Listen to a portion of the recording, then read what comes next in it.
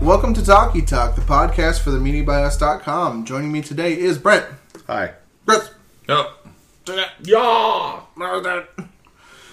On today's podcast, we're talking about what we've been watching and then going through maybe some week's film news in a segment we have definitively now called Breezy on the Streets. Breezy on the streets. Breezy on the streets. And it is literally breezy on the streets today. Yeah, it feels great outside. Nice and breezy day today. But first, we're talking about what we've been watching. I'll jump right on in. Does anyone want to go first? One TV show and two movies. Movies I watched. I watched the dude Darren Aronofsky flick Mother in the theater. It was a movie will be polarizing once it's seen by more people. I do like their current campaign is embracing how divisive the movie is. I mean, there's one poster where it's like Jennifer Lawrence's normal face, and then I guess she gets beat up or something. Like her other side of the face is trashed, and it's like this film is repugnant, like nonstop grotesque. And the other side is like brilliant. Yeah, it's hard to watch and hard to talk about with people who haven't seen it, but it's bizarre. It's just one of the craziest things I've ever seen in a movie, and it's just that for 2 hours too. It doesn't like escalate to the craziness. It's just batshit crazy from the get go. I remember you saying that there's like no music in like the first hour. There's just like a low droning hum the whole time. Yeah, like kind of rumbles your seat in the theater. Yeah, it's real annoying, and then to the point where it stops about halfway through, and it's like a sigh of relief when the seat stops shaking. Would that be a good movie for like the 4D HD? They have 4D theaters now. That'd be a good movie for that. Mother. No. Like things that come out of the ceiling. Nope. No. Like bats on strings. A good like piano sting. It's like you're just like the cheapest 4D theater in existence. Yeah. All four of them are fantastic in the movie though. Ed Harris, Michelle Pfeiffer, Javier Bardem, and J Law. Did you enjoy it? I liked it. I saw it with my girlfriend Cassandra and a friend of the cast, Al, and all three of us liked it a lot. Mm-hmm. But it's got to be your kind of thing. Like, I almost want to say you have to be an Aronofsky fan. Only because if you don't like the craziness in his previous movies, there's no way in hell you're going to like this one. You know what I mean? Mm-hmm. It was really good. It had some weird actors in it, though. Kristen Wiig plays, she'd be like fifth build, probably. She was interesting. And then, can't remember his name. Who's the black son from The Leftovers? I don't remember. The guy who played Johnson, the preacher to be? Mm-hmm. I don't remember. I don't know that actor's name. He's in it, too. He's a good actor. Yeah. Yeah, I don't really know what to say about Mother. I definitely recommend it to anybody just because it's so crazy.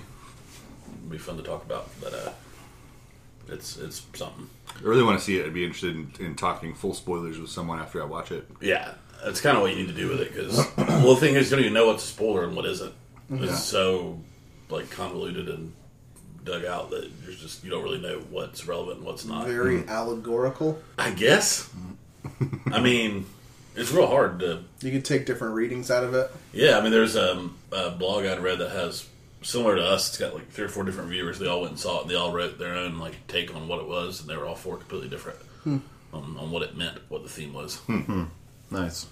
Which makes sense why some people don't like it, because it's fucking hard to follow. Yeah. But like, Al and I saw something that was not at all what Cassandra saw, and we were convinced we were all right. And then after talking to Cass about it for a while, it's like, oh, I see exactly what you're saying. Mm-hmm. I don't know, I thought it was super interesting as far as a film goes. Woke your mind up a little bit. And then last night I saw one of my favorite movies on the big screen. The old theater in Atlanta was showing The Shining, and Cass and I went and watched it. It was the first time I'd ever seen it on a big screen. Fan-fucking-tastic. Cool. Every time I think of that now, I think of the Simpsons Treehouse of Horror, where they do the shinning. When they say, like, are you sure you pronounce it like that? It's like, legally we're obligated to say the shinning. Groundskeeper Willie. Mm-hmm. Yeah, doesn't he dies the Jack Torrance death in The Simpsons? I thought about that last night when it does the hard cut from Jack sitting down in the maze to the next day and him like being frozen over. I was like, Simpsons. What was the most unique thing about the movie being on the big screen? The sound. Nice. Sound was fantastic. Stuff that I don't think you can hear on the TV. A lot of the camera work was really, really neat. On the screen too. The him with the axe hitting the door. You know, remember Kubrick does that like violent and follows the axe in. That on a movie screen works better than it does on a TV. So you have to move your head kind of to follow it. But yeah, the sound was the thing that jumped out the most to me. I think super loud. I think that's the thing that I enjoy the most about going to the theater is the sound more than the picture. Yeah. It's like I will pay the premium for IMAX for like big budget action movies just because like I want to feel like my chest cavity rumble when there's like a TIE fighter screaming across the screen. It's also The Shining's a movie that lends itself to focus more than a lot. Yeah. So being forced to like be off your phone and not be able to get up and walk around the house while you're watching it. Aids in watching that. Yeah. It's really good. Super creepy. The big scary scenes were more scary than they were on the TV with all the lights on. Did you ever watch the documentary Room 237 about all the crazy theories? Yeah. Do you have any of those in mind when you see it? Because I haven't seen it since I saw that documentary. And there's some pretty bogus, out there things, like you're wanting to interpret some of the things. Yeah, some of them seem like, some of them make sense, right? Because you assume, you have to assume with somebody like Kubrick that he's doing all, like everything's done with a purpose. But that's only stretches so far, like the furniture moving, like being different and like cutbacks. Like he's doing that on purpose.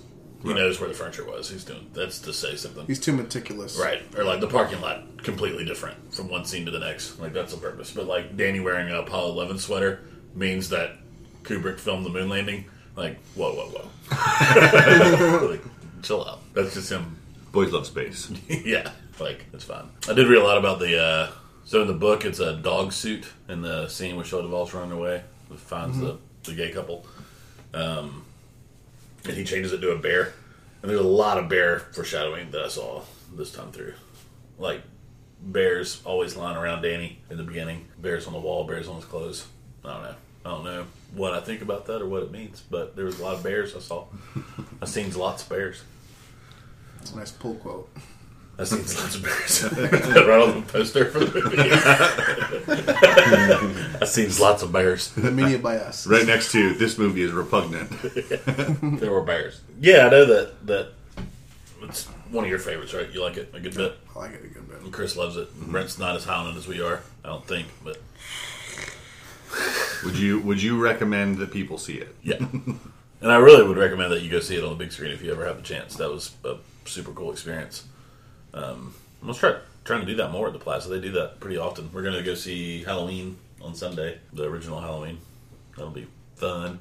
We got a trailer for it. Those are the original trailer? Yeah. Nice. It was cool. I always like when you go to like classic older movies and they show the trailer package or like a similar one that came with it. Yeah, we got a couple of weird Italian horror trailers too with The Shining. I think Sandra said from Argento. Yeah. The Demony. And me and Cass have watched Suspiria fairly recently. If you like Suspiria, then go see Mother, I guess. That's the closest movie I've seen that's similar to Mother. You just don't really know what's going on. I did like Suspiria. Okay. Anyway, yeah, I watched those two movies, and then I watched a TV show. I know Chris has started watching it too, but I am caught up. I watched the season 2 premiere of This Is Us. The show's fantastic. Really good. Yeah. Like, surprisingly good. It's one of the few shows where it like won a bunch of awards at the Emmys, and I was like, I'm gonna check it out. I don't think the Emmys have ever really influenced my choices before. Yeah. Right. But it just like it beat out all these great actors and great shows, and I was like, there's got to be something to it. Yeah. I started watching it, and it's just like a feelings bomb. Every episode has this like really painful but blissful arc to it. That is, there's some Schadenfreude that's just really fulfilling, and then there's just some genuine happy moments about family. Pretty much. It's not, I mean, like, writing's not amazing, and the story's not fantastic. The story's cool. Yeah. The acting is superb. And Sterling K. Brown is amazing. He was very good. He's a good actor. What about Milo? He's great. Mandy Moore's great. Mandy Moore's got, like, surprising chops. You just forget that she can act every once in a while. I wonder if they wrote the part about her singing for her, or because they had her, they wrote a singing part. Yeah, I don't know. Well, her daughter can sing too, so Yeah. I don't know. That makes me think it was probably part of the plot. part of the audition. Yeah, Right. I don't know if I recommend This Is Us to everybody because it is a like verge of tears, pretty much every episode kind of drama. But I've never watched a show like that before. Really, my first go at it. Not like I'm enjoying it. Not like a basic cable drama. Not like I never watched Parenthood or Yeah, I've heard Parenthood like that. yeah. It's a very relatable show too, because you've got it's 4 people and their relationship with themselves and their family, and you have lots of different perspectives that are just as important as the next. Just not to, if you don't know anything about the show, you know it has a black actor as one of the protagonists. Not protagonists. It's so stupid. We're talking about a family drama. Black actor is a family member with his white siblings. Right. So there's not that means that there's something for everyone, but black and white people. yeah, there's black and white. We've got everything. No other people can watch it. Yeah, it's fun. I'd recommend it. It is very, very sad at times, but And judging by my Facebook feed over the last year or so, it's not going away. Yeah, well, no, I was going to say it's one of those. It might be network TV's closest thing to a water cooler show, just because every night that show airs, there are people commenting about it on Facebook. Yeah, people make posts about it, and that doesn't happen for 99% of network TV shows. Well, The Walking Dead is starting back soon, so it will replace the "This Is Us" conversation. Yeah, for cable folk. Yeah, That's it for me. I'll go. There's only a couple things I want to talk about. No, I watched the 2016 French film Elle, starring Isabelle Huppert and She? her. Her? Is it she or is it her? I don't know. I don't know either. I don't know French. well, I had to have the subtitles cut on it during down. Amelie, and also Elle. How bourgeois. Yeah, no, it was really good. I don't want to go really into plot details because it's the kind of movie, it's the kind of plot where I'm almost just scared to even try to describe the plot because it's going to come off. I don't feel like I can do it justice. Do you know what I mean? TJ has seen it, and it's the kind of movie where it's like I feel like if I describe the plot, despite being accurate, I will sound insensitive in some way. So, wait. So this was one of the movies you wanted to talk about? well, yeah, I don't want to describe the plot, but I do. Right. I definitely want to let people know that it is Rapey. sure, that's a word for it, rapey. But yeah, it's a really good movie. And looking back now, I know when we did our roundtable for the Oscars this year, we did our "Who do we think should win" part. I had not seen this movie, and I picked Natalie Portman for Jackie. I think was my vote for who should win. Now I would change it to Isabelle Huppert.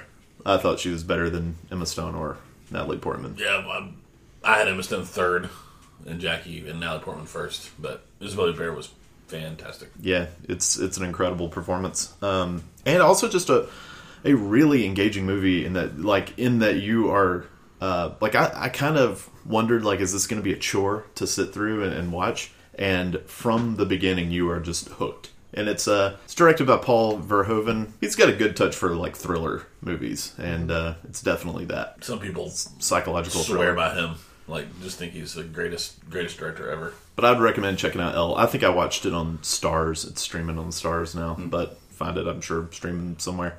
Other than that, I started a TV show that I'd never seen before. It's called The 100.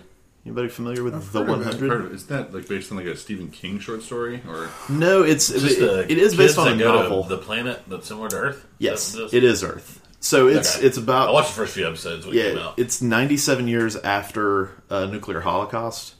All of remaining humans are in a space station that orbits Earth. It's called the Ark. The Ark is basically starting to break down and become uninhabitable, and so they send 100 juvenile delinquents, basically as guinea pigs, down to Earth to see if Earth is inhabitable again. Obviously it is, otherwise it wouldn't be a TV show, because the kids would all just die in the first 10 minutes of the first episode. But their faces melted off. So it's about the kids kind of setting up, and some are not really delinquents as much as they are maybe political prisoners. Okay. And then others are some legit bad people. They're 100 expendables. Mm-hmm. It's about the kids on Earth basically kind of trying to set up their own society, and then I don't think it's too much of a spoiler for a show from 4 years ago that this is spoiled in the first episode, but they find out that there are tribes of humans still on Earth. That's right. It's about them kind of learning about that, interacting. It reminds me in a lot of ways. Oh, and there's also still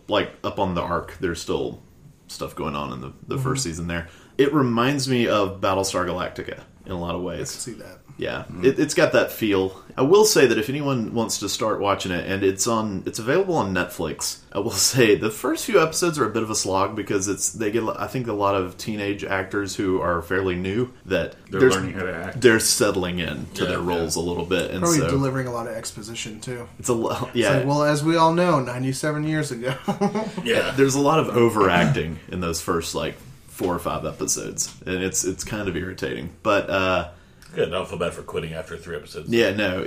Once it hits about halfway through the first season, and the first season's not terribly long. It's a CW show, but the first season is only 13 episodes. But after it hits about the midway point, it starts picking up steam, and it's pretty good. And apparently, I've only watched the first season, but apparently the Rotten Tomatoes scores are 100% for every other season.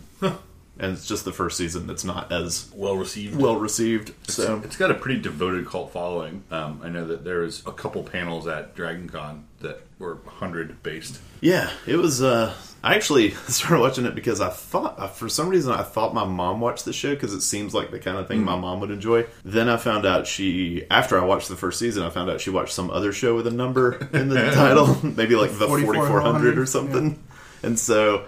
700 Club. Yeah, so I excitedly said, "Hey, Mom, I caught up on," or not caught up, but I started the 100 finally, and she was like, "Great, good for you."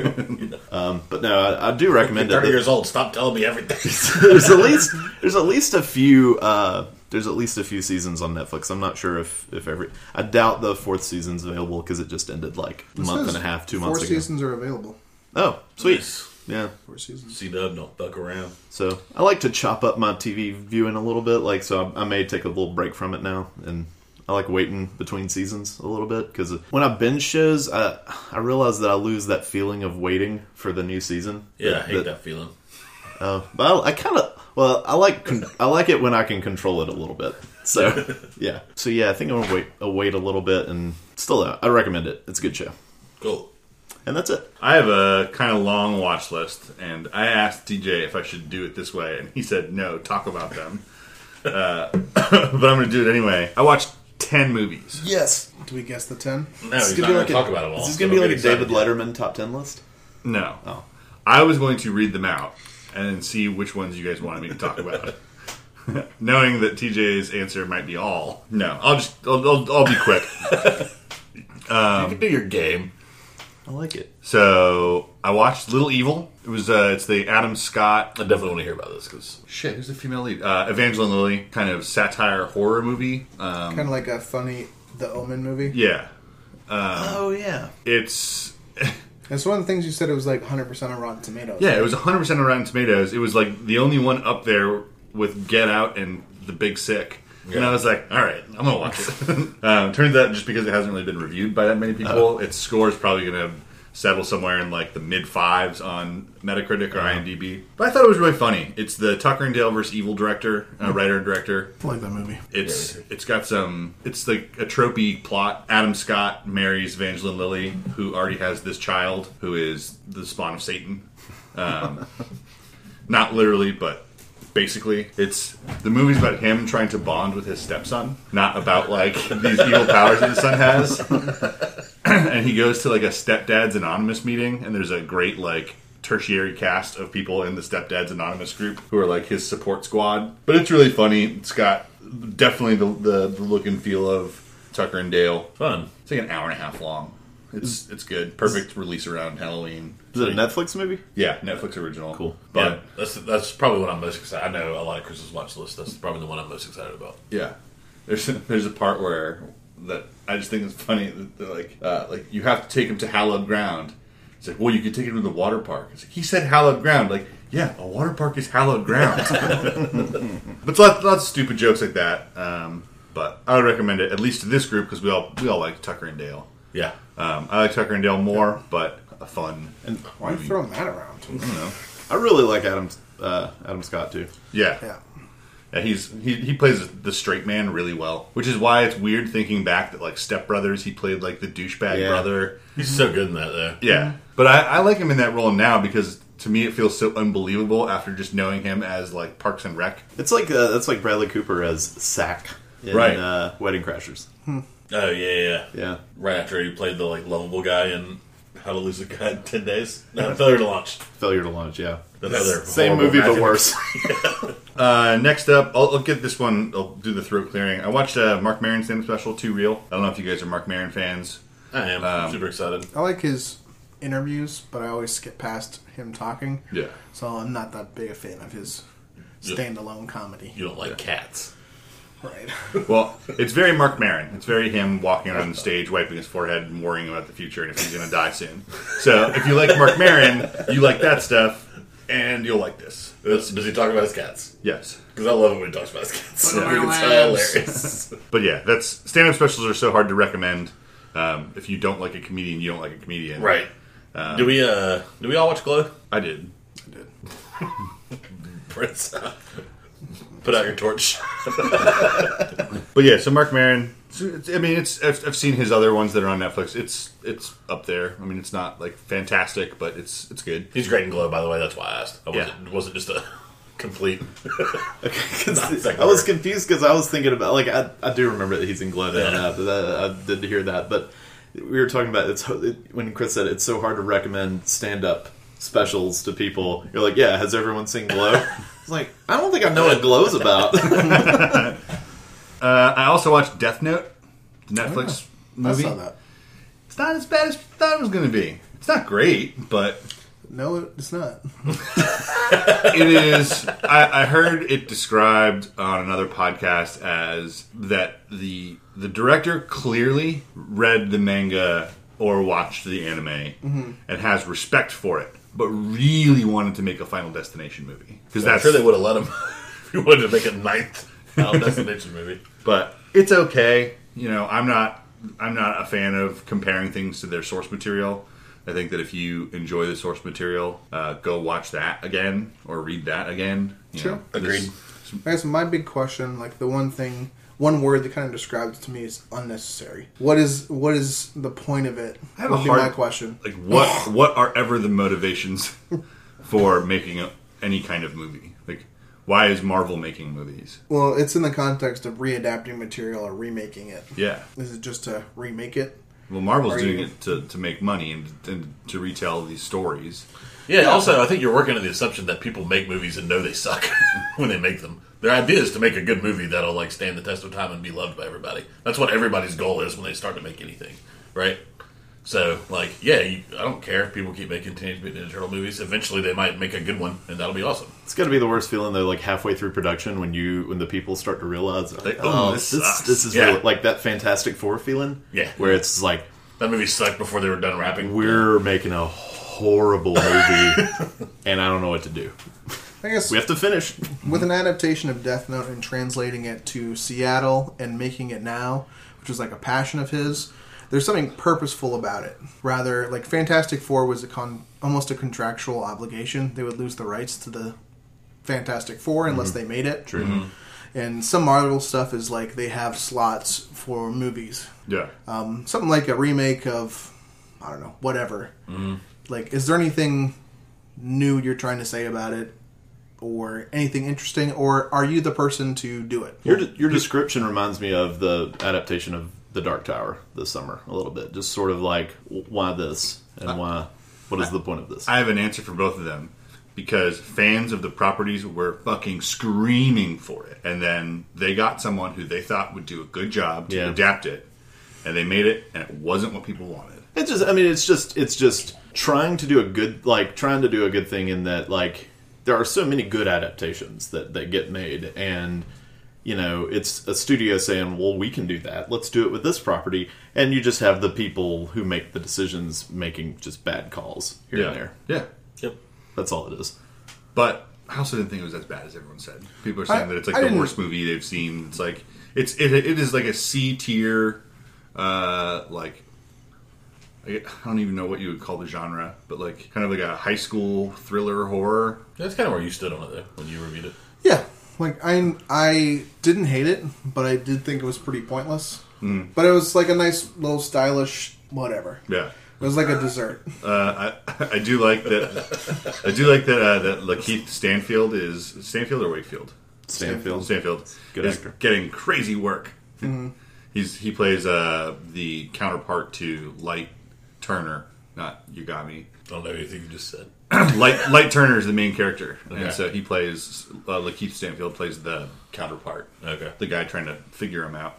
All right. But yeah, Death Note happened. I don't know if I'd recommend it to people. It's like it's a stupid movie and it's fun to put on in the background, just as like if you think the plot's interesting, there are 2 other vehicles that tell the story with that plot better, which might be what you're getting at, David. Are you both familiar with the story before the movie? Yes. Yeah. I always ask this for things I know nothing about. Would you think someone would like it more or less having no knowledge of the? Is it manga? Yeah. Yeah. Would it be more appealing to someone like me or someone like you guys? I think that the novelty is so good that someone who hasn't read or seen the anime, because it's both manga and anime, would probably like it more. Someone who hasn't. Right. Okay. But someone who hasn't read or seen will have zero exposure to it, have no reason to turn it on. Mm-hmm. Which would be another similarity to Dark Tower. I almost said the cover still for Death Note on Netflix is really intriguing. Mm. Which is just the pretty, apple. It's the apple with like the demon tree guy holding it. But it's super important for Netflix releases, I think. Yeah. To have a good cover still. Yeah. I think I'm going to ask you that same question again in 2 movies. So feel free to continue. I'm going to go quickly through this next one. I saw What Happened to Monday, another Netflix original with I'm excited to see that. Numi Rapace. I think that we're all Numi fans. Yeah. She's really good in it. It's a very similar role to Lisbeth Salander in that she's like anti-authority. She plays 7 sisters.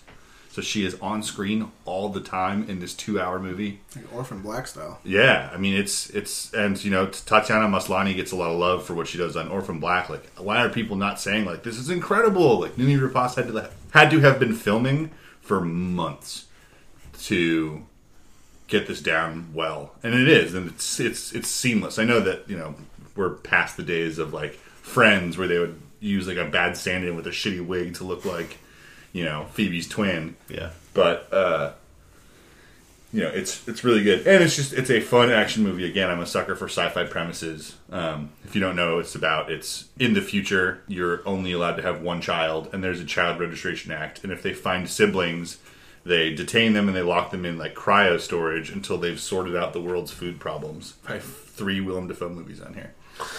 And Willem Dafoe fathers septuplets because they had just solved an infertility problem in the world, but that made everyone have like tons of children, lots of triplets, septuplets, quadruplets, lots of duplicates.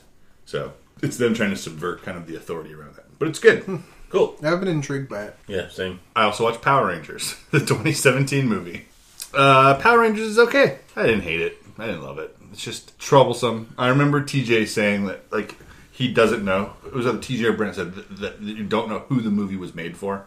Yeah, TJ. Like, it kind of disrespects the original Power Rangers properties, and it also disrespects your face as a movie watcher by being bad with acting and everything. All the shit around the quarry, like pre them becoming Power Rangers, is so awful. It's really bad. The high school drama part of it is really bad. Yeah. As soon as they get their powers, though, I started to like it. Like, that's when I switched. Yeah. Once they, like, find it, and Bill Hader is great as, Alpha. Zordon! Yeah. He's perfect as Alpha. Bryan Cranston is a mean Zordon, which, whatever. Yeah, I can see where they were trying to go with that. Yeah. I thought you said meme Zordon. He's like, I can have cheeseburgers. Kill Rita Repulsa. He's just always like, you mad? Yeah. I love that these little shades come down that you two went to. The oldest memes. Like 7 years ago. 7-year-old memes, yeah. He's dancing baby. Rainbow cat. Rainbow. Oh, wow. We can't go older and dance a baby. But yeah, it is okay. I didn't really like it that much, but when they do hit the intro, and I know that it's weird for them to do it, but like, the intro to the Power Rangers TV show, was all them like doing like fake karate and bad stuff. And then it would show kind of like the Zords like kind of all coming in the screen at once with the music. Mm-hmm. They do that exact scene basically in the movie, but like in the back half of Act 3. And it's like, it's that pang of nostalgia that's like, if I had to answer the question, why was this made? Like, that's why it was made. It was made for people like me who wanted an update on Power Rangers. Yeah. And see it with good graphics. Yeah. See it with good graphics. Was cool. Yeah. Yeah, I didn't understand what's his name? Golthazar? Goldar. Why they did they made his character pretty much like a giant, tireless robot. And it's like, oh, that's the whole part of Goldar was he was like dumb and like a henchman. Yeah, his main trait was like he was super loyal. I was like, I know you haven't watched this shit. Shut up. Elizabeth Banks is mysterious. Is like I don't understand why she was cast as Rita Repulsa. She was not good. It is a very poor choice. Maybe she did it because she wants her kids to watch Power Rangers, or wanted to be in a family friendly movie instead of a movie about like dick and fart jokes. I did like her like she needs to find gold to build Goldar. That's the plot of the movie pretty much. And she just goes to like this little tiny jewelry store.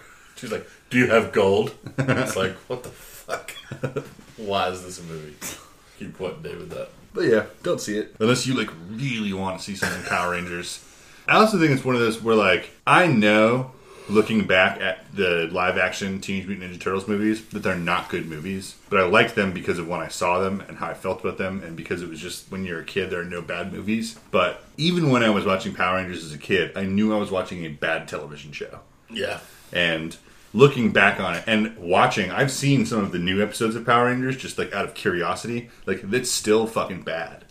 So that someone would be like, we're going to take a shot. We're going to like revamp Power Rangers. It's like, maybe it's the truest adaptation they could do. yeah. It's like, oh, it's just as bad as the other ones. We need to make it shitty.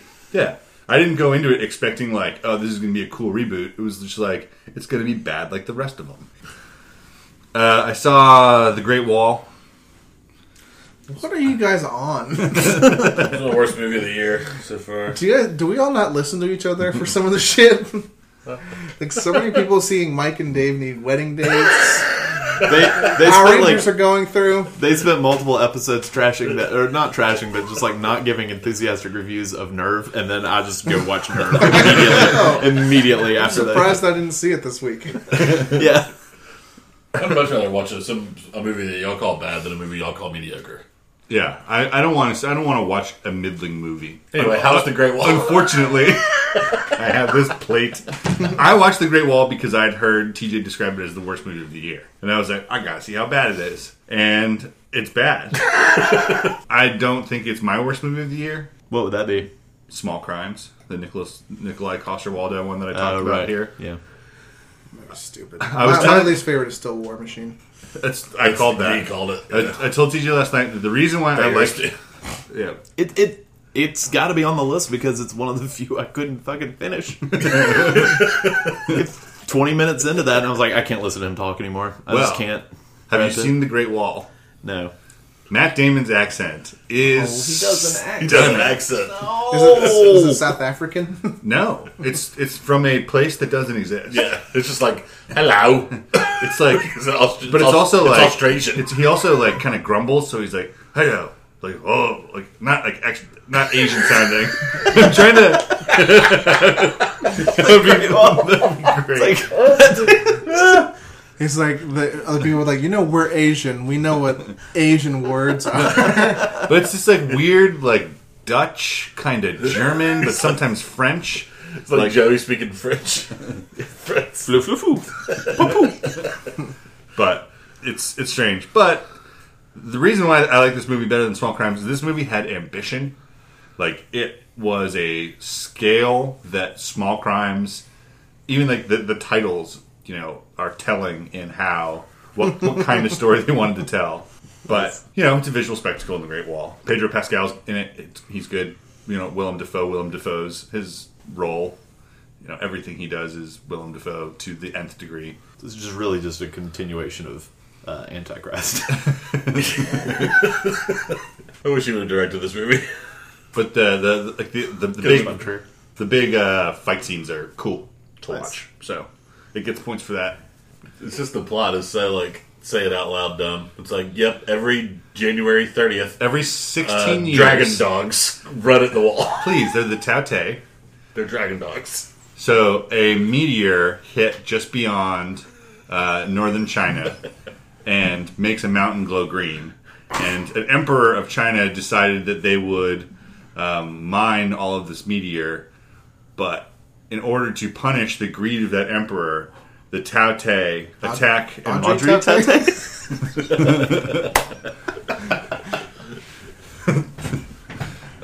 They attacked northern China, and so they built the Great Wall and the defenses around it. Just built that wall real quick. What? They built the wall. Oh yeah. I mean, oh no, they're coming. Yeah, they did make it seem like they had 16 years between the first attack and when it got built the first time. Yeah, and it's like, first of all, not what the Great Wall looks like. Yeah, that is not the Great Wall at all today. But it's an interesting fantasy version of it.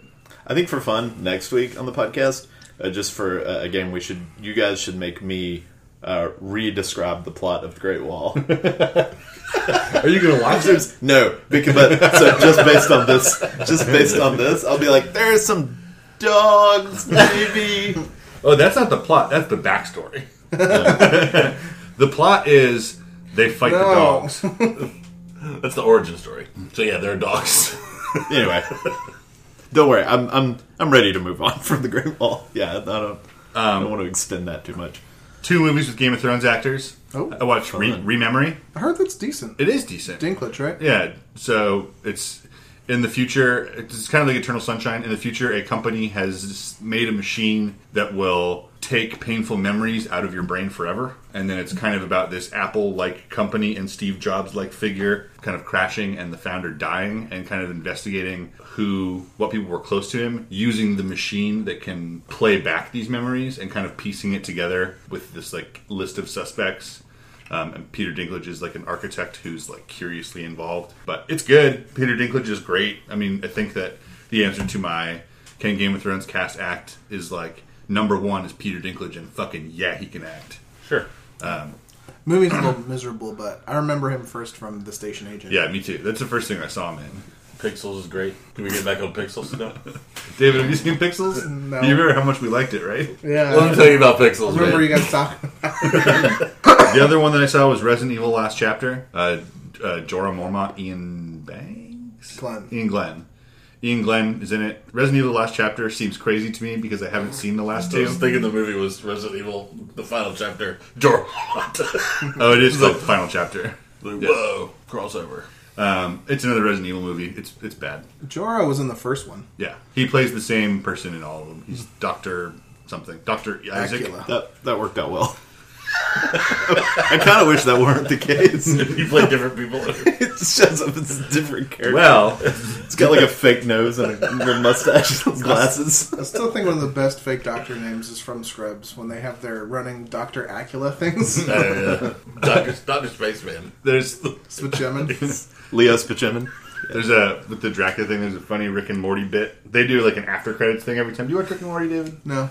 But where there's vampires who invade Morty's school, and one of them is Coach Dracula.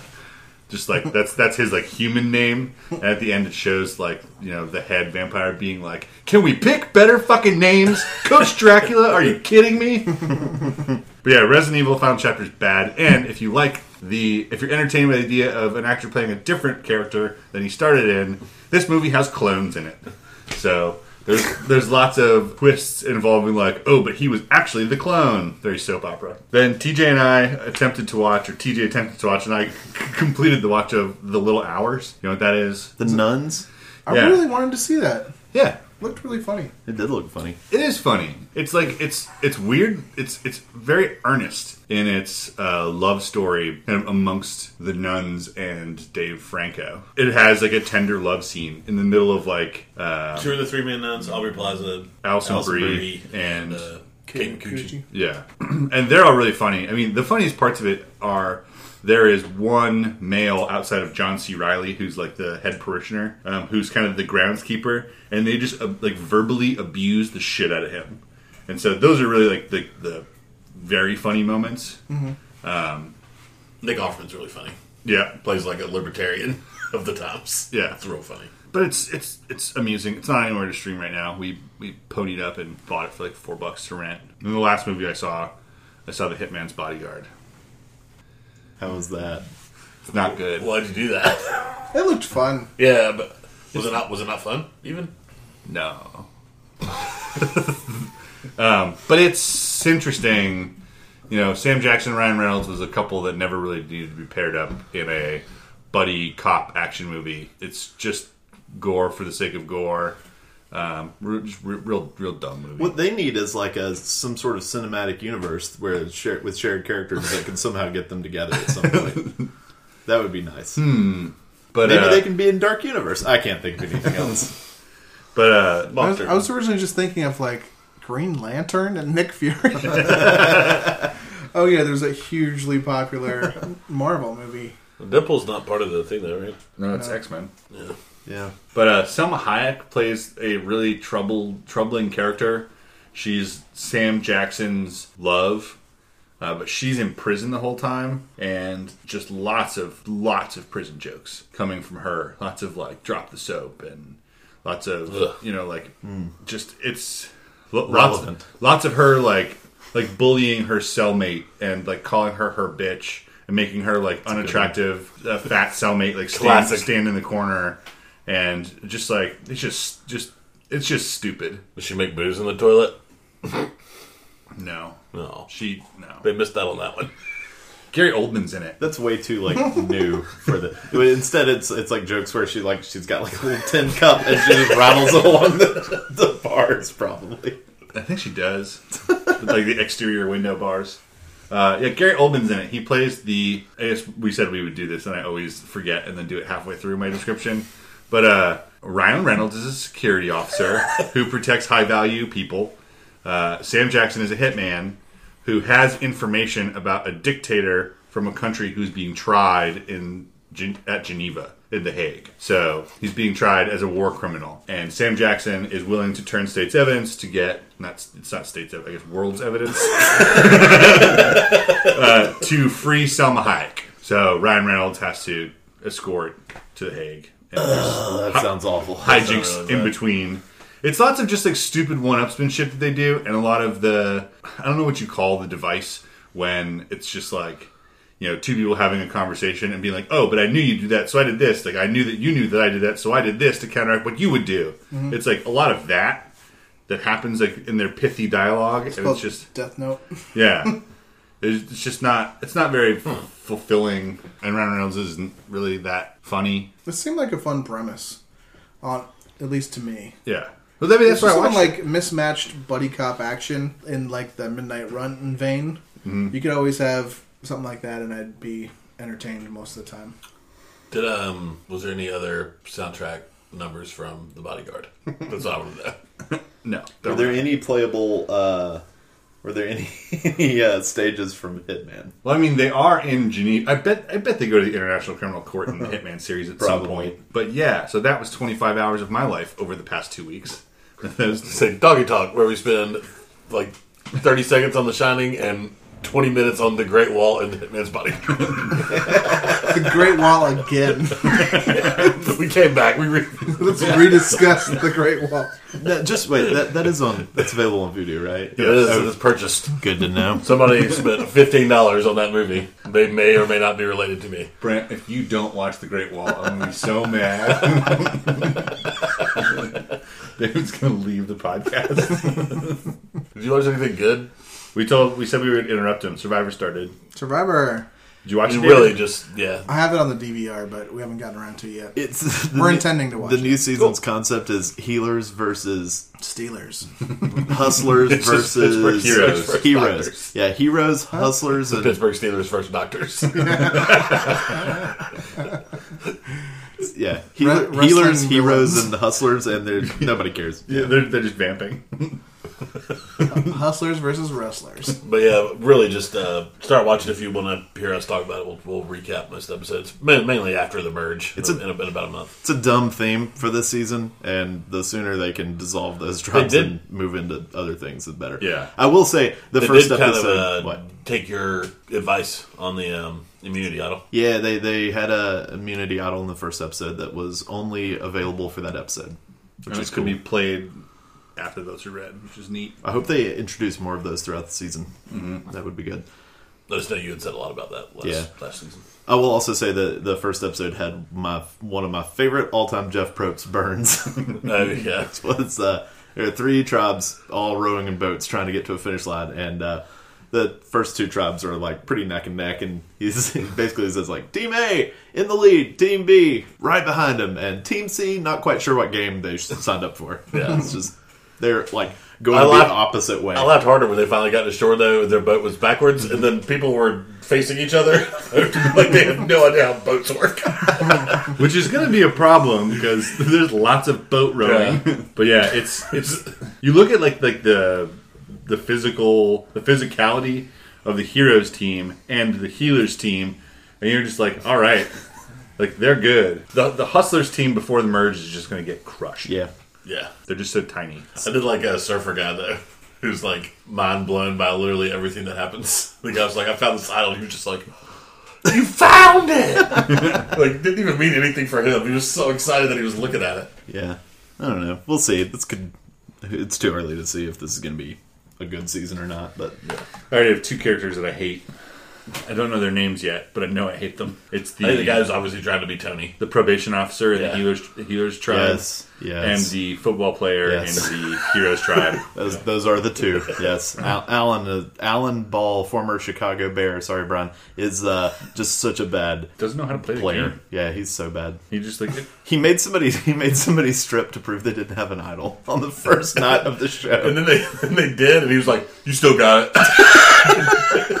It's like, oh no! I've never seen utter paranoia strike somebody so quickly in the game as it did him. Anyway, night 2. Yeah, I don't losing it. I don't want to go on too long about Survivor. Yeah, that's all the time we got, right? Sure.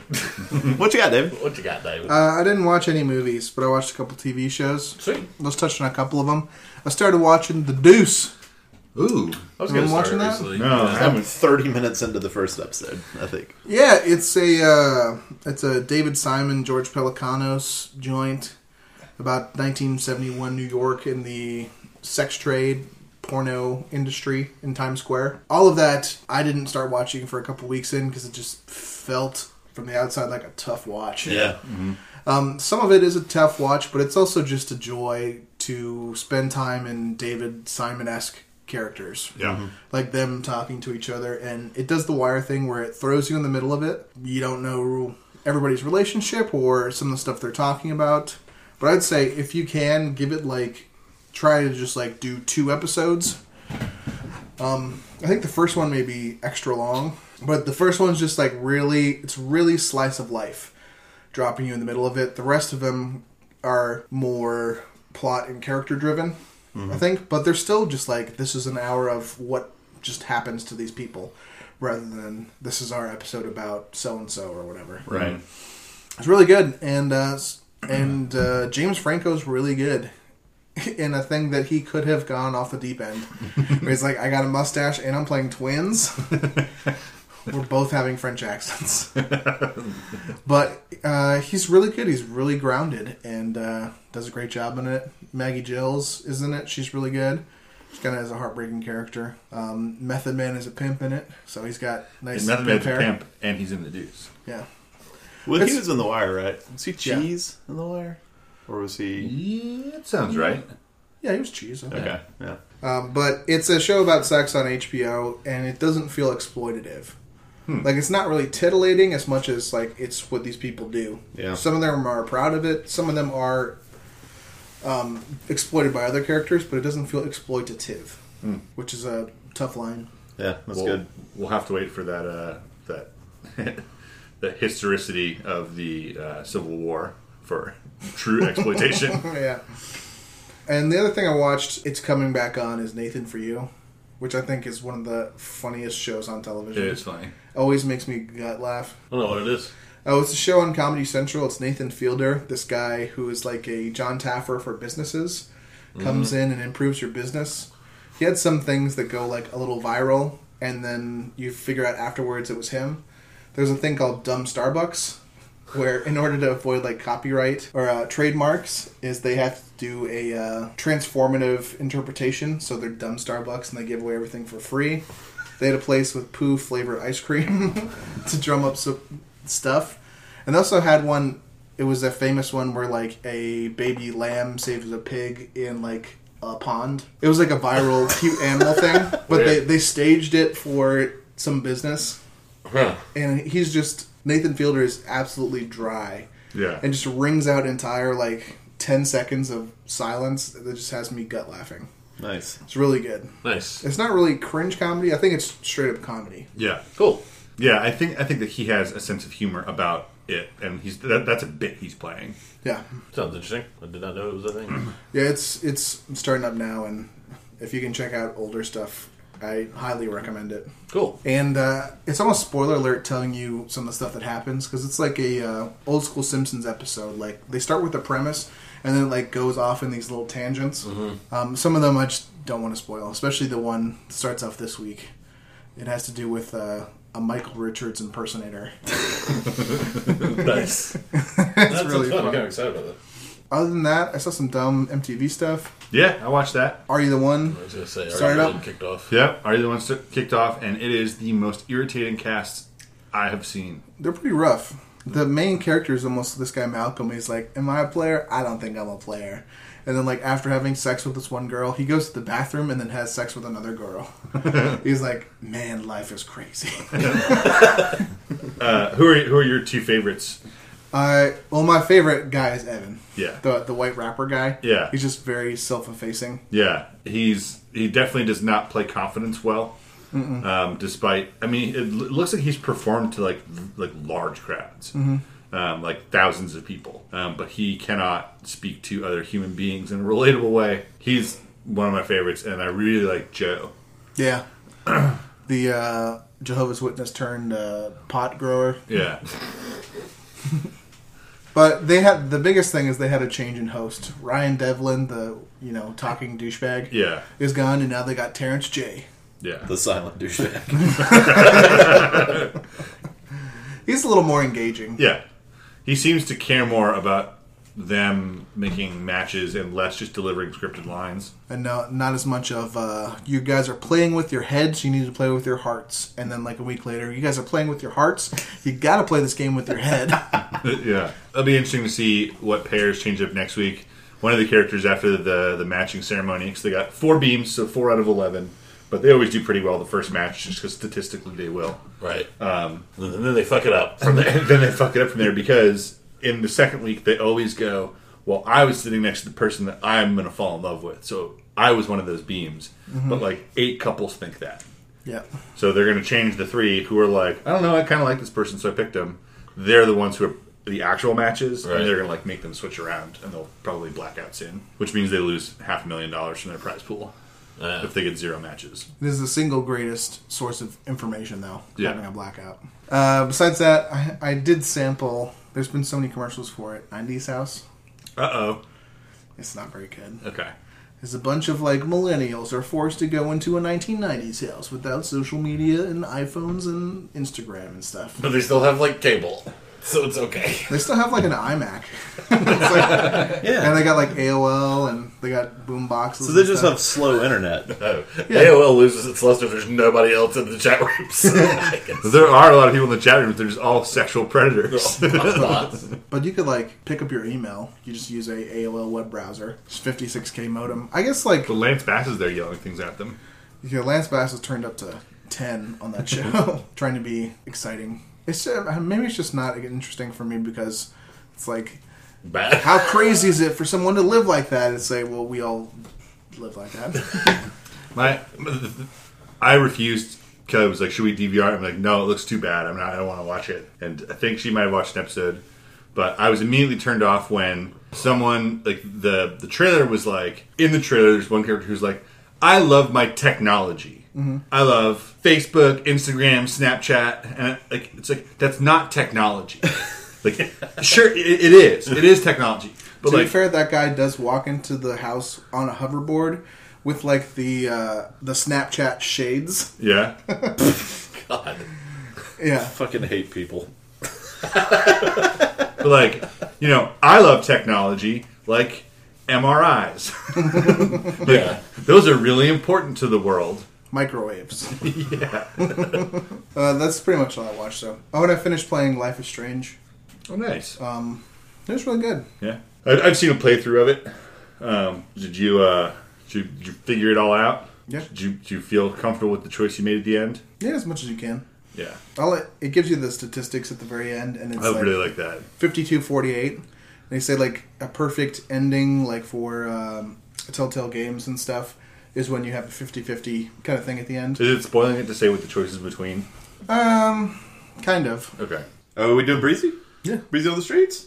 Yeah, anyone got any Breezy they want to talk about? Yes, there's apparently a sequel to Coming to America that's in development. Nice. Yeah, it's I forget the woman's name who's writing it, but apparently Eddie Murphy is involved. Also, next week we're getting the director's cut of The Great Wall. I'm holding out for the ultimate cut. The ultimate cut, yeah. It's going to be the next Blade Runner. Unrated. we just haven't seen we need to see it Great all Wall. like 14 different ways to decide which I way want to is see it best. without the narrator.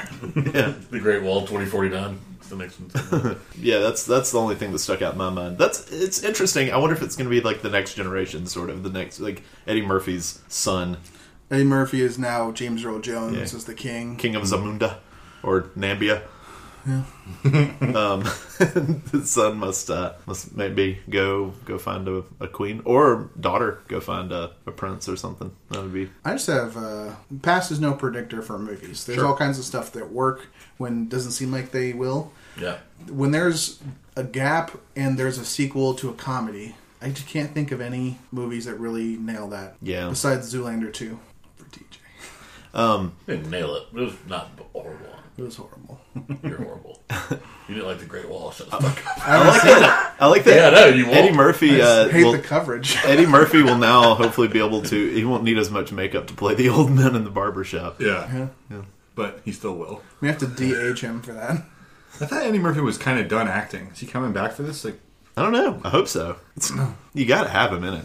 I would He think. was in some movie last year that was getting the faintest Oscar buzz in March. Is Remember that the one about Mr. Church? Yeah. Oh, I'll watch it. Coming to America too. yeah. I was trying to think of Oh, it's called- David's Going back to America. comedy sequels that took a pretty big break. Oh, I'm It's not hard thinking just because about most sequels suck anyway, generally. I mean, if you consider Grumpy Old Men a sequel to The Odd Couple, which it's not a direct sequel, but it's pretty much a sequel. Grumpier Old Men. that. Is Definitely a sequel. Yep, to Grumpy Old Man. Yeah. Grumpy old boys. Grumpy old man. We're losing it. Any other news? Super Nintendo, the mini SNES is out. I saw some of the gameplay of Star Fox 2. That looks like a crazy It game. looks weird. It's you guys are familiar with Star Fox, yes? I never knew there was a Star Fox 2. There wasn't. Oh. It was in development and was going to be released right around the end of the Super Nintendo's lifespan. And they told them to update it to the Nintendo 64 or it doesn't come out. And so development stopped on it and just never picked back up. But it was basically a finished game on the Super Nintendo. Oh, wow. So on the mini SNES or the SNES Classic, it is the first release of a game that's 20 years old. Wow. That's neat. So there's a really funny thing happening because games journalists don't really know how to cover it because it's not it's a new release, but it's not a new game at all. The development team for Star Fox 2 found out after the fact that Star Fox 2 would be included in this, and they were like, "Oh, that's really cool and unexpected." But it's it's kind of like a real-time strategy game where you have your solar system set out and you have to prioritize targets because Andros is attacking Corneria. I just never played them, so you said that. It sounded like made-up words to me. Oh, Maybe. That's why I What did you asked say about Slippy Frog. yeah, and you can choose between 8 different characters. It's just I don't know. It's strange. I really want to get one because I want to try it out. What's up? No, I'll just say, can you play as Carl? Show him the Car Fox. But you can't play as the Geico Gecko. Don't want to go ahead and talk about what we want to watch, or do y'all have more news? So we got a pretty good weekend yet. The Blade Runner's coming out, big release, Which one? 2049. That one. Do you have to see the other 2048 Blade Runner movies? The Mountain Between Us, I think, looks pretty Yeah. Interesting. Idris Elba, Kate Winslet crashing a mountain, have to eat each other. My Little Pony, the movie. Yeah. So It's a real banger. Plot. I think that's it for wide releases. Those are the only 3 wide releases. I will say before we go around, and I'll say Blade Runner, the Florida Project is got a limited release this week, and it's early love for Willem Dafoe as the best supporting actor Oscar nominee. I think I read that it's going to be one of A24's big pushes this year. Yeah, for award season. So that studio does good work, man. Mm-hmm. Yeah, it's I don't know, interesting looking movie. Chris and I watched the trailer somewhat recently, but I'd like for it to be the year for those actors that don't have any award love to get it. I like that. Like Oldman. Oldman is getting a big push in The Darkest Hour. I'd love for Gary Oldman and Willem Dafoe to get Oscars this year, though. I love those guys. And then just high five. Yeah, we're kind of weird. People aren't sure what to think about us. But yeah, I really do want to see The Mountain Between Us. But yeah, Blade Runner 2049, the reviews it's getting, it's hard to ignore. I would definitely want to go see that. Yeah, Blade Runner 2049 for me. Blade Runner 2049 for me. Blade Runner 2049 for me. That was boring. So 2049. Nobody picked My Little Pony, the movie. Well, that's the thing. Is clear. Because we're not trying to out ourselves as creeps. I'm looking ahead, like, We're already outed. Next week is going to be an interesting one. Sorry, the week after, the one we just talked about. There's some interesting titles. Jackie Chan's The Foreigner, Happy Death Day. Happy Death Day. Those both look fun. Professor Marston and the Wonder Women. That does look good. No Malone. And then... No Malone? Marshall. I don't know what Marshall is. The It's Chadwick Boseman, Josh Gad movie. Did Josh Gad drop a D from his name? I don't know why I thought it was 2 Ds. All right, we got to end this episode. It's fucking horrible. That's a... Unless anybody wants to talk more about The Great Wall. I feel like David's going to try to pay me to edit this one. This was Talkie Talk, the podcast for the media bias. Please visit the site and see our stuff. Connect with us on Twitter and Gmail and Facebook. We got a Facebook page. We would love to hear from you for podcast topics, things to do. You can subscribe, give us a rating, and engage with us. I want to say thanks to the Willow Walkers for the intro music. And we want to say thanks to Boo Reefa for the outro music. Thanks. And thanks to you for putting up with whatever version this turns out to be. Bye.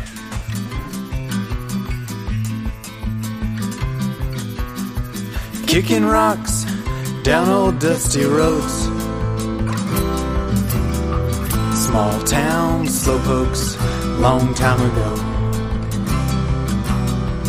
Kicking out records of all the things that I know, all the things that I know. Cowabunga, dude. All right.